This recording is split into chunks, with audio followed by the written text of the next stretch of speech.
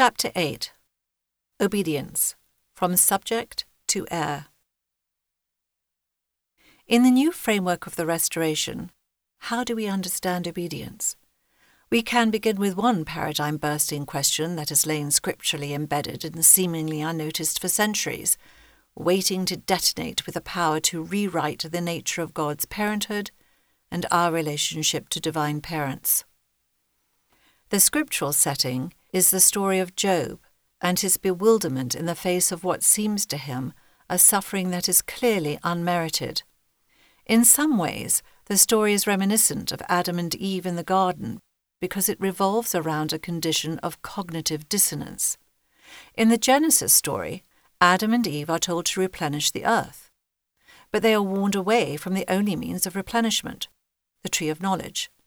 This is an apt situation if the purpose of this founding myth is to teach us what is at the heart of the human condition: the difficult and generally painful need to choose among competing values and competing versions of the good. Even our divine parents are not exempt from such anguished dilemmas, as when their respect for our agency competes with their desire to spare us pain. Job finds himself suffering his own kind of cognitive dissonance, competing truths he cannot reconcile. God is just, but Job is suffering unjustly. The root of his problem, as Elihu will at last explain, is his deficient understanding of God, the commandments, and the nature of sin and obedience. Like so many Christians of 1,000 years hence, Job assumes that the point of obedience is to satisfy an arbitrary ruler who punishes any breach of his law. Job's friends confirm him in this view. "Who ever perished, big innocent?" asks Eliphaz. Job cannot locate any evil in his conduct, but Bildad objects. "Doth God pervert judgment? Or doth the Almighty pervert justice?" "But thou knowest I am not wicked," Job counters. Without dissent, his companions insist that Job is deceived. If man is righteous, God is pleased, and as a just God he will bless him. If man sins, God is angry and will punish. The entire paradigm framing the dispute shifts seismically with a question asked by the newcomer, Elihu. He appears like a wandering prophet to at last intercede, and with his question cuts through the common currency of sin and obedience, and rocks the foundations of this theological paradigm. To Job and his earnest but erroneous friends, Elihu declares, "I would like to reply to you, if you sin, how does that affect him? If your sins are many, what does that do to him? If you are righteous, what do you give to him, or what does he receive from your hand?" The implications of Elihu's rhetorical questions are astonishing, disconcerting, and initially beyond our ability to absorb. He is deconstructing any idea we, or Job and his companions, might have of God as a sovereign ruler. Our sins do not diminish God. They do not detract from God's majesty or divinity. Neither does our obedience enhance God's glory. Our actions, be they evil or righteous, have no necessary intrinsic bearing on God. This knowledge is to turn the universe upside down. The whole language of God as sovereign, a deity who must be appeased, a jealous God whom we fear to offend, from ancient cultures through Hebraic conceptions to the present day, has infiltrated our sense of what it means to worship, to fear, to obey. Elihu's rhetorical question calls all such conceptions into doubt. A subject who defies his king threatens his sovereignty. A vassal who disrespects his ruler undermines his authority and offends his liege lord. Judgment and punishment must follow. This is the unmistakable but perverse way in which Christianity has long taught of God, sin, and obedience. One preacher of this school proclaims, "It should be noted that in any repentance and returning to God, there has to include a real sense of personal offence towards God. Sin is slapping the face of God. When we commit a sin, it is primarily a sin against God. The essence is in reality a deep awareness of how much we have hurt God." Clearly, in some sense, God does care about our choices for good or ill. Clearly, in some sense, God does respond to those choices. What Elihu is calling into question is the why behind God's response. Elihu is suggesting that God's relationship to us is not one predicated on obligation or sovereignty. God does not owe us blessings when we obey, and God's station does not require punishment when we disobey.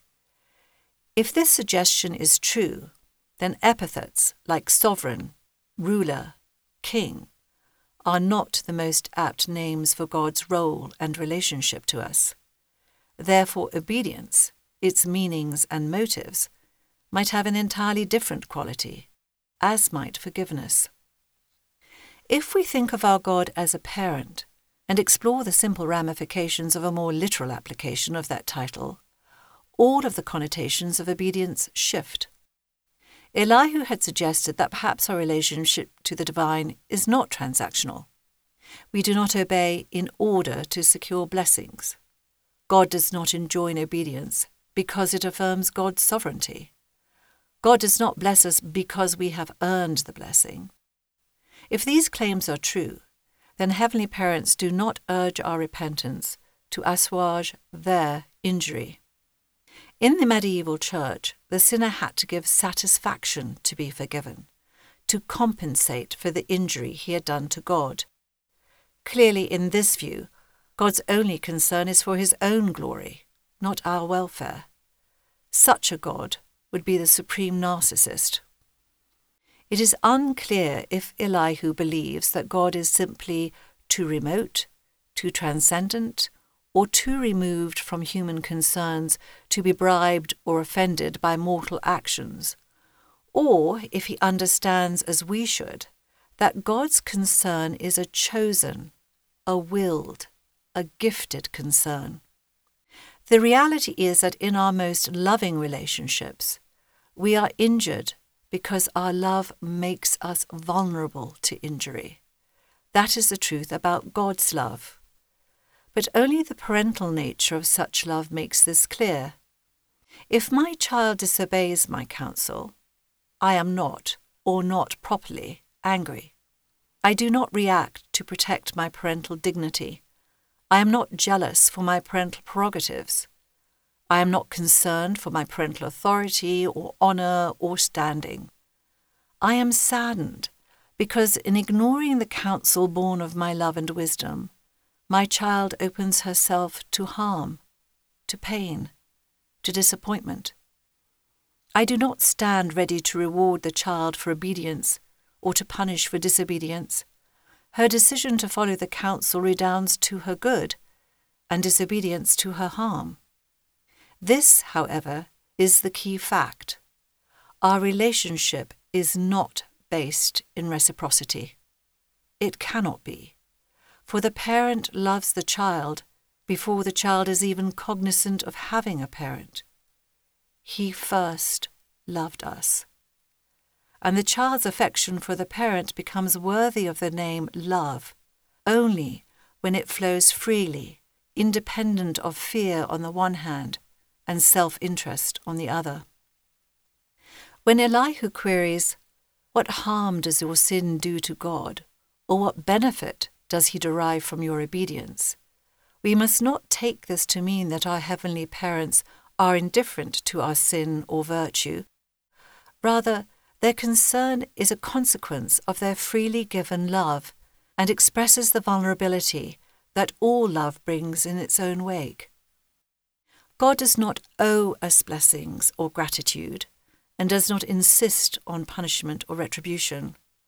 God experiences joy in our growth and prosperity, and they experience sorrow in our missteps and pain that follows, because they chose to love us. There is no one-to-one relationship between our actions and our blessedness or suffering. As another prophet will write, and Jesus will affirm, the sun shines and the rain falls equally on those perceived to be good and those perceived to be wicked. Obedience drawn out of us from fear is but slavery. Motivated by blessings, it is but economic calculation. Job and we are being taught that the motive for obedience must be love. And good parents, be they eternal or earthly, ask obedience for our benefit, not for their own. And if that is true, then the point of obedience is not that it is a litmus test of our servitude. Submission or rebellion is not the primary concern of an earthly parent whose interest lies in the well-being of the child. The problem with ignoring God's love-based counsel is that it short-circuits God's purpose behind those counsels, the growth in blessedness of the disciple. The early Christian Pelagius gave inspired advice that we should think of obedience as a response to loving counsel rather than to divine command. Consider then, I beg you, the great difference between counsel and command. The former invites you to do something. The latter threatens you if you fail to do it. Instances of this understanding erupt occasionally, with unexpected tenderness, even in the Old Testament text. That thou mayest love the Lord thy God, and that thou mayest obey his voice, and that thou mayest cleave unto him, for he is thy life.